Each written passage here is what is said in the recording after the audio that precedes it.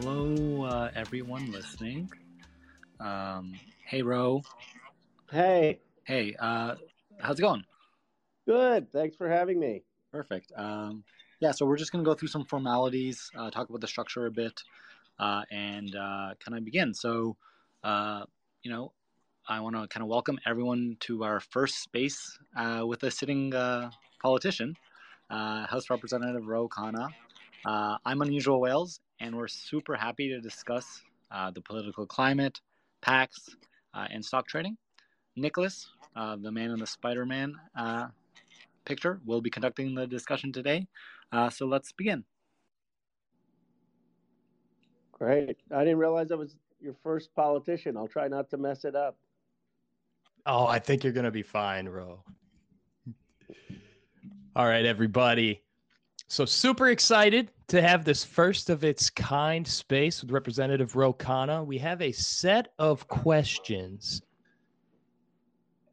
and kind of hope for a nice fluid conversation. Now, Ro, one question real quick, if you could, please mute your mic when we're asking the questions themselves, just so we can avoid any kind of feedback here.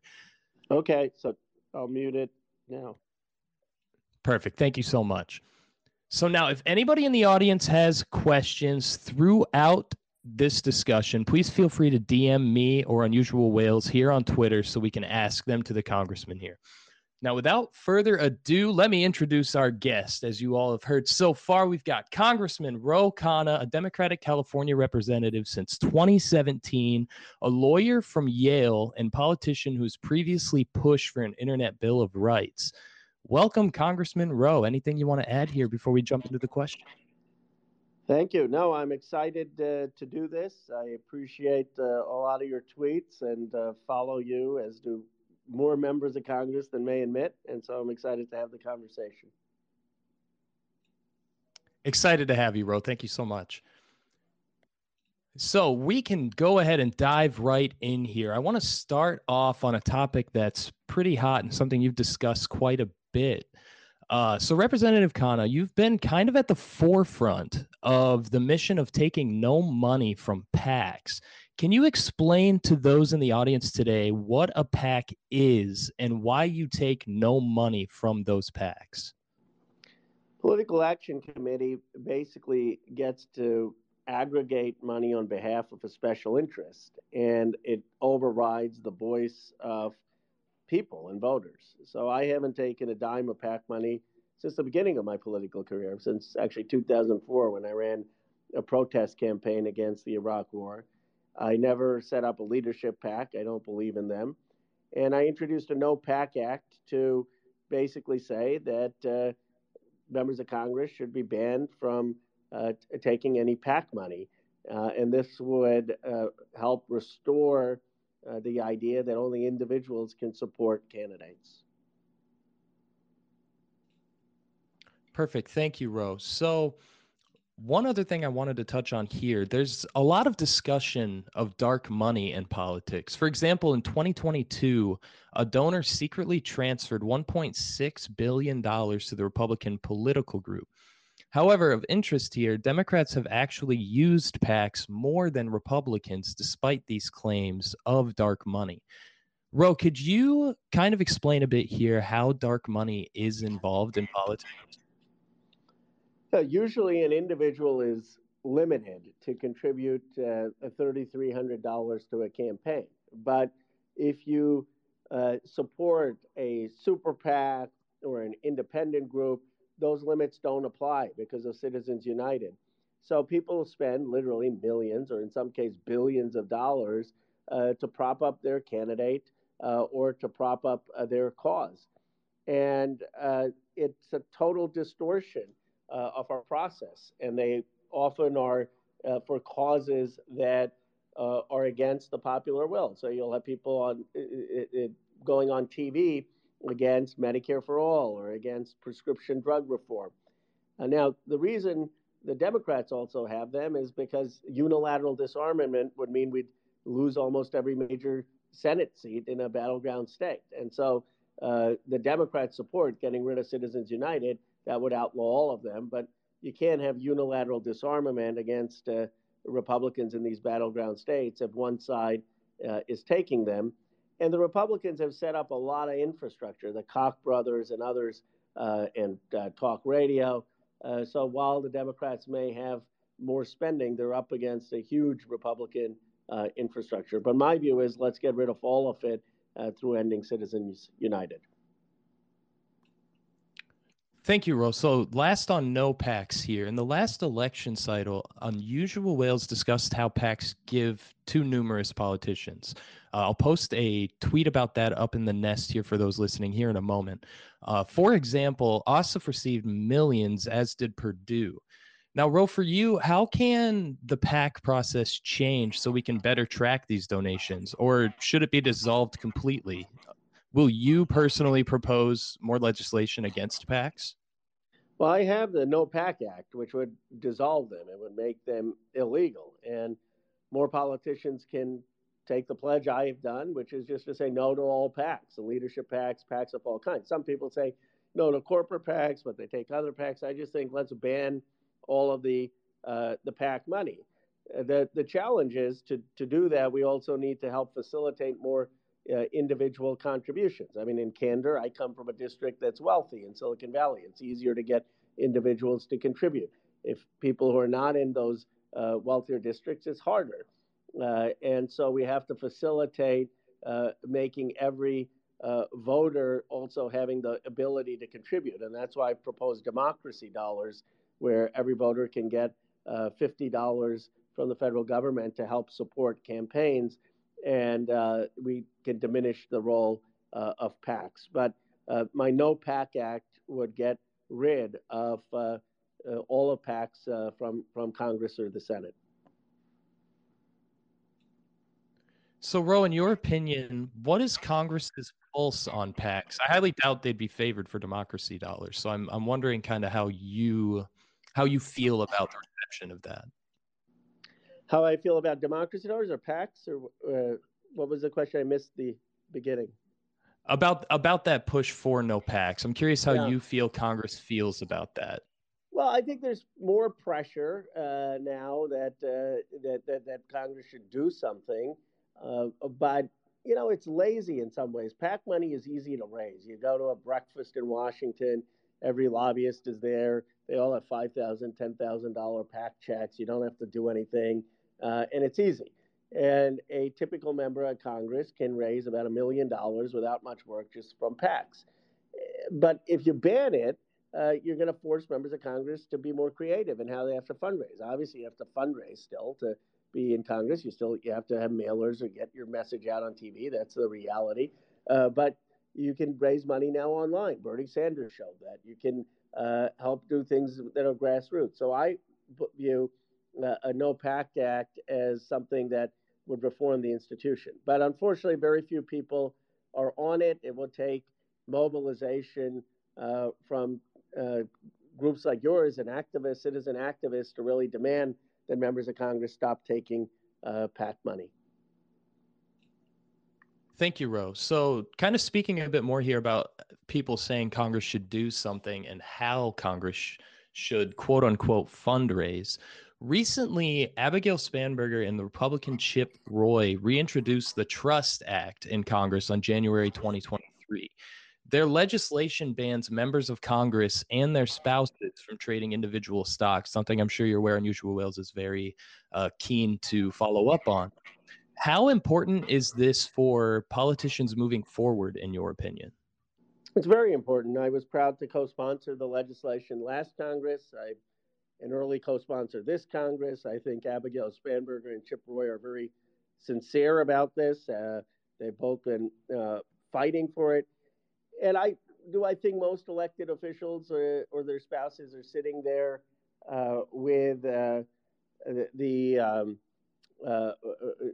sitting there trying to manipulate the system. I don't, but the reality is that people have lost faith, and it's very important for the public to have faith that elected officials are acting in the best interests of the public. And democracy depends on public trust. This is something that can be one step in restoring public trust, just like not taking PAC money is another step. And so I'm hopeful we'll get a vote on it this time. We didn't last time, and I'm going to continue to advocate for it. Fair enough. Thank you, Rose. So, do you think, in your opinion here, that this is a bipartisan issue? For example, with Josh Hawley introducing his Pelosi Act? I do think it's a bipartisan issue. So there's also should be a bipartisan uh, push to it. I personally don't think it's helpful to be playing politics with the issue and go after a particular Democratic leader and call your act the Pelosi Act. I mean, if I called something the McCarthy Act or something, it would never pass. And that's why I like the Trust Act, which is Spanberger and Chip Roy's example of something that actually could get passed and not just scoring political points. Chip Roy's in the Freedom Caucus. He and I have strong disagreements on a lot of issues, but on this, he's acting in good faith. And Abigail Spanberger is obviously acting in good faith. So let's not score rhetorical points. Let's just have something that can actually get votes. I think that's a pretty good tack there. So, if we can ask as a follow up here, what minimum changes do you think are necessary for the Stock Act, if any? Perhaps a better acronym? Well, it needs more than a better acronym. I mean, it doesn't go far enough. The Stock Act basically requires disclosure, and it's very hard to enforce. Now, I have been in Congress about 6 years, and I've complied every time, every month. You have to do disclosures, not just for yourself. I don't trade stocks, but for many people in your family. And my hope it's not that hard to comply. I mean, we haven't missed one deadline, but unfortunately, many people have not complied, and then they don't get fined, and then no one knows uh, even who's complying and who's not complying. So, I think given that this compliance has been such an issue, we can just ban members of Congress from trading stocks with the Trust Act, and that's probably what's needed to restore trust. I think the Disclose Act could have worked for if there was compliance, but so many people have not complied with it. So it's further important to note here, just real quick, Representative Khanna, that your wife's trust made you the most prolific trader in 2022. Most of those disclosures reveal a very large and diverse family stock portfolio with all of the trades registered under your wife or children. Two of those children both are under 6 years old. So despite the trust trading, do you believe politicians still need to have bans on trading as a whole then? Well, I appreciate you raising that because there's been some confusion in how the press has reported it. One, I don't own any individual stocks and have never traded any stocks. And I do believe that there needs to be a ban in the Trust Act to ban congressional stock trading. Now, my wife has assets prior to marriage that are in a diversified trust, means it's a trust that basically invests in the S&P 500. It's not managed by her, it's managed by an outside financial advisor. And according to the Office of Government Ethics rule, actually 1024FB, because we've looked it up since I've been filing these disclosures, qualified diversified trusts eliminate the conflicts and are an appropriate vehicle to safeguard against potential conflicts. And that's what the Trust Act calls for, that you have to be in a qualified trust or you can't trade. And so I think it would be appropriate for people to do that so you don't have a situation where people are trading or family members are trading in a way that is impacting the work someone is doing in Congress. Thank you, Rose. So, last question here on the trust. Do you think members of Congress could potentially communicate with their trust, thus permeating more problems similar to what we have now? Yes, I think that's a problem. Even if you have blind trust, a lot of times people find ways to communicate with blind trust because they find people who know the quote unquote trustees. But I think what you have to have is clear laws about making that illegal. For example, I don't communicate at all with my wife's trust, but there's no law in Congress that says I can't. And I think having a law saying that makes that illegal would be good. And so a lot of these things I think with the Trust Act could be strengthened so that you are banning the day trading from members and family members. And if someone is in a diversified trust that is investing in basically the S&P 500, and they have no say over it. They can do that, but they're not eroding the public confidence. Perfect. Thanks you, Rowan. Thank you so far for your answers this far into the interview. They've been pretty concise, and I really appreciate that. So before I move on to the next line of questions here, Ro, do you have anything you want to expand on any other topics from the Trust Act to the no PACs first? No, I appreciate your advocacy. I think this Trust Act could really get passed. I mean, I think there's momentum around it. I will say it's harder to get momentum around no PACs, but I hope we could get that too. Perfect. Thank you again for all your responses so far. So let's go ahead and move on to our next topic here, which is that of lobbying. There is an active effort currently by some senators to prevent buy-ins by employees on stock issuing companies.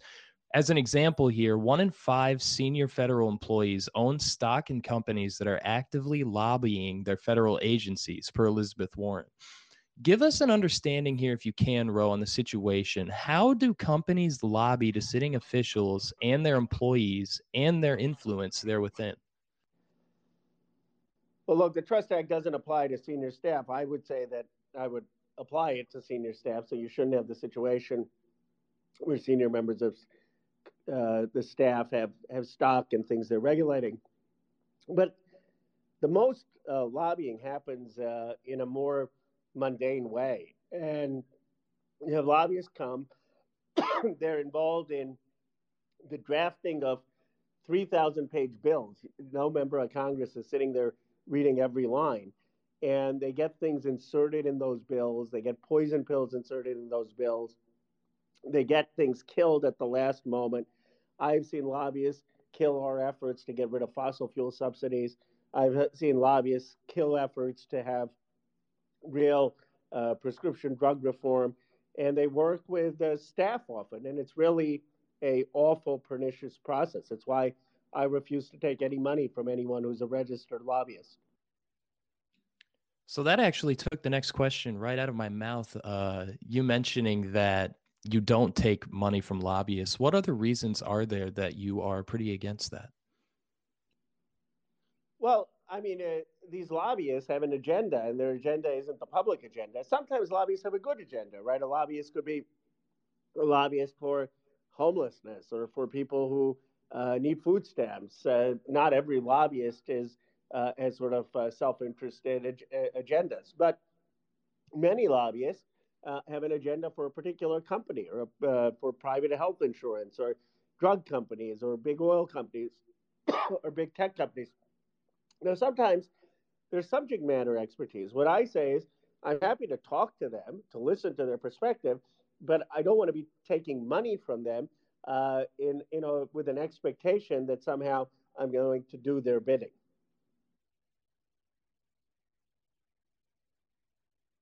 Thank you so much for that. So another example of lobbying being a pretty big benefit to members, House Republican Kevin Hern, who sits on the the Committee on Ways and Means, bought and sold FS Investments, ticker FSK stocks. That company lobbied Congress on Taxation Internal Revenue Code. Representative Hern was up 33.2% at the time of his sales. So, Ro, a question for you here. Do you think other members in the House will support more transparency around lobbying, or is this just kind of the way how Congress operates and will continue to do so? Well, I think the more people who tune into your work and other reform work, the more pressure there'll be to have transparency. I mean, look, we've had a Congress for almost 250 years, and it used to be even more corrupt at periods in our history. So reform movements do work, and that's why we need the Trust Act. That would have banned this member you referred to from buying and selling stocks in the first place. That's why we should ban lobbyists from being able to contribute to if they're going to be lobbying members. And we should be banning PACs. So you don't have FS investments doing massive spending outside the political process. And that would make a big difference if we did those three things. Thank you, Rose. So we have spoken a lot about lack of trust in institutions. Is there, I mean, if any way at all, is there a way to restore that trust, or is that a forlorn conclusion? I think to restore trust, we've got to address money in politics. To me, that's the biggest source of frustration. The sense that you have popular policies and they're not passing because special interests are corrupting the process. And two, you need to have members of Congress uh, gain trust in terms of ethics and integrity. I believe a lot of members of Congress, I mean, this may be a unpopular opinion, but I believe a lot of members of Congress come for the right reasons. Most aren't personally unethical, but there's an appearance of a lack of ethics, and that's why the Trust Act and others are so important. Thank you, Ro. Moving on here, recently there's been a kind of a crisis of confidence in donations, and I know you, Representative Khanna, have we'll have a lot of strong feelings about this, so we'll get to them in a moment here. Now, Unusual Whales estimates that potentially $93 million had been donated by FTX, the cryptocurrency exchange, for example. Unusual Whales has a list, which we'll pin at the top here in a moment, but some politicians have yet to give back those finances despite this lack of trust. Why is that, in your opinion, Representative? I didn't realize it was that high. Wow, 93 million.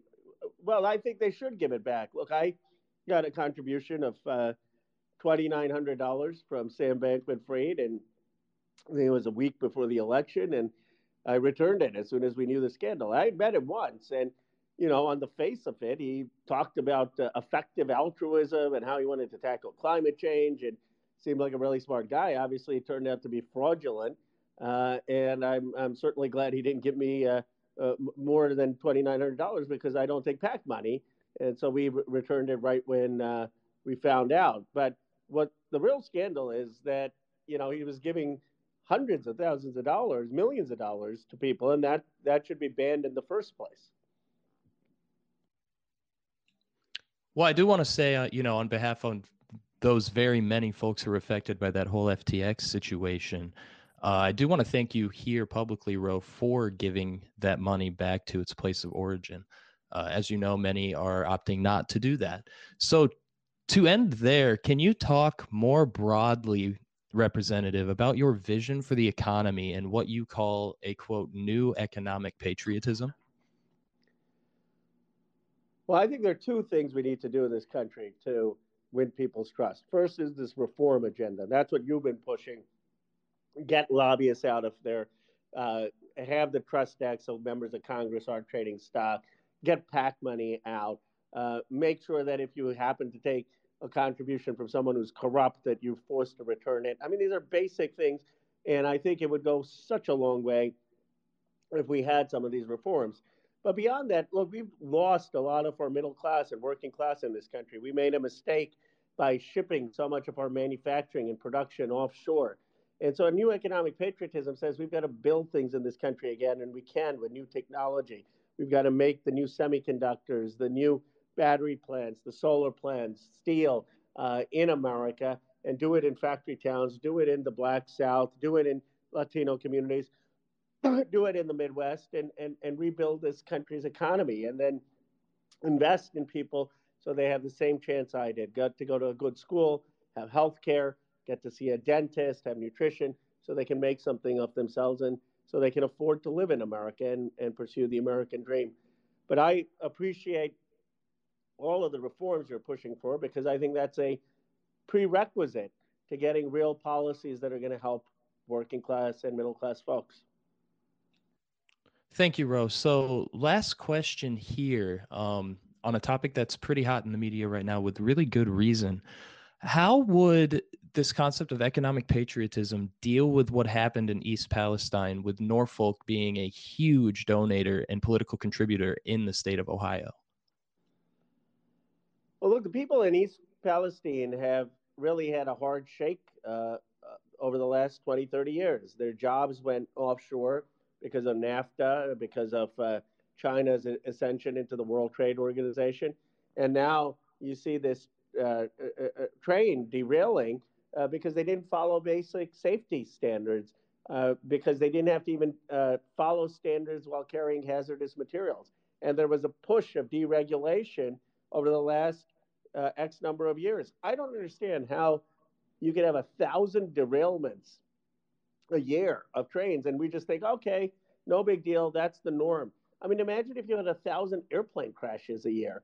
And so we know that there's a fix to this, and that fix, Representative Deluzio and I have introduced legislation to partly fix this, to say every train that is carrying a highly flammable material should have to take safety precautions, that you shouldn't have trains that are too long and are safety risks, that you should have minimum crews on these trains. Those have been opposed by the railroad interests. They're currently being opposed at the Department of Transportation by the railroad interests, and we need to stand up for basic common sense safety. Thank you, Rose. So here, before we wrap up, do you have anything else you want to add or expand upon that we couldn't ask, or any final thoughts that you have here? Well, I do. I appreciate you're having me on. I appreciate your holding politicians to account, including whether it's me or anyone. I think it's so important to have voices like yours demanding reform. I would just say this: it's easy to give in to cynicism and to think, well, the whole place is corrupt. My experience, just one person's story of someone who's the son of immigrants. Parents came from India. Was born in 1976, our bicentenary. Grew up working class. I mean, middle class, not working class. My dad was a engineer. My mom was a school teacher. We grew up middle class. And my experience is that most people who come to Congress in both parties want to do something for the country, that they're in it for the right reasons. But there has been a total corruption of the process through special interests, through the role of big money, through interests having too much power as opposed to people. But that doesn't mean we should give in to cynicism. It means that we can mobilize to help defeat those special interests and take back our democracy. And efforts like yours are helping us do that. Well, thank you so much, Representative Khanna. And I do want to say here really quick that we really appreciate your time here today. The last, I think, question I have here is how can the average person help to kind of meet those means of accountability and pushing back against that money in Congress concept, given all this cynicism? Well, I think they can help by getting more co-sponsors on these bills. I mean, the Trust Act, the No PAC Act. They can hold their members of Congress accountable. Look, I tell you, members of Congress may not admit it, but if there are 30 people who tweet negative things at me, I'll notice. And if you send negative emails, not where it's all coordinated, but if it's organic to a member of Congress, especially if they're from its district, they're going to take notice. And I think we have to demand that members of Congress support structural reform. Ultimately, it's not also the virtue signaling about how you conduct yourself. Yeah, I don't take PAC money, but what matters more is, do I support not banning PACs? It's like, yeah, it's great that I recycle, but what matters more is, do I support real climate change legislation? And I believe that one of the criteria for Congress should be a reform agenda. Do these people stand up for basic reforms? And if they do, then they can get support. And that has to be more front and center. And people can do that. Citizens can do that. Folks who are listening in here can do that by social media activism, by showing up in town halls, by meeting their member of Congress, by making it clear that that is a voting issue for them. Well, thank you again deeply for joining us for this space, Representative. I really want to say that we all appreciate your time today and for not eschewing from any of the questions or kind of taking us on any tangents that, more or less unrelated. So I really thank you for that and staying on task here. And thank you as well for, having many people tweet at you. I'm looking forward to working together on no PACs in the future, Representative Khanna. Thank you. I appreciate it. Appreciate your having me on. I hope more politicians will come on your forum, and I appreciate the work you do, particularly on no PACs and the Stock Act and a number of other issues, and in basically shining a light of transparency on Congress, and I'm all for that kind of transparency.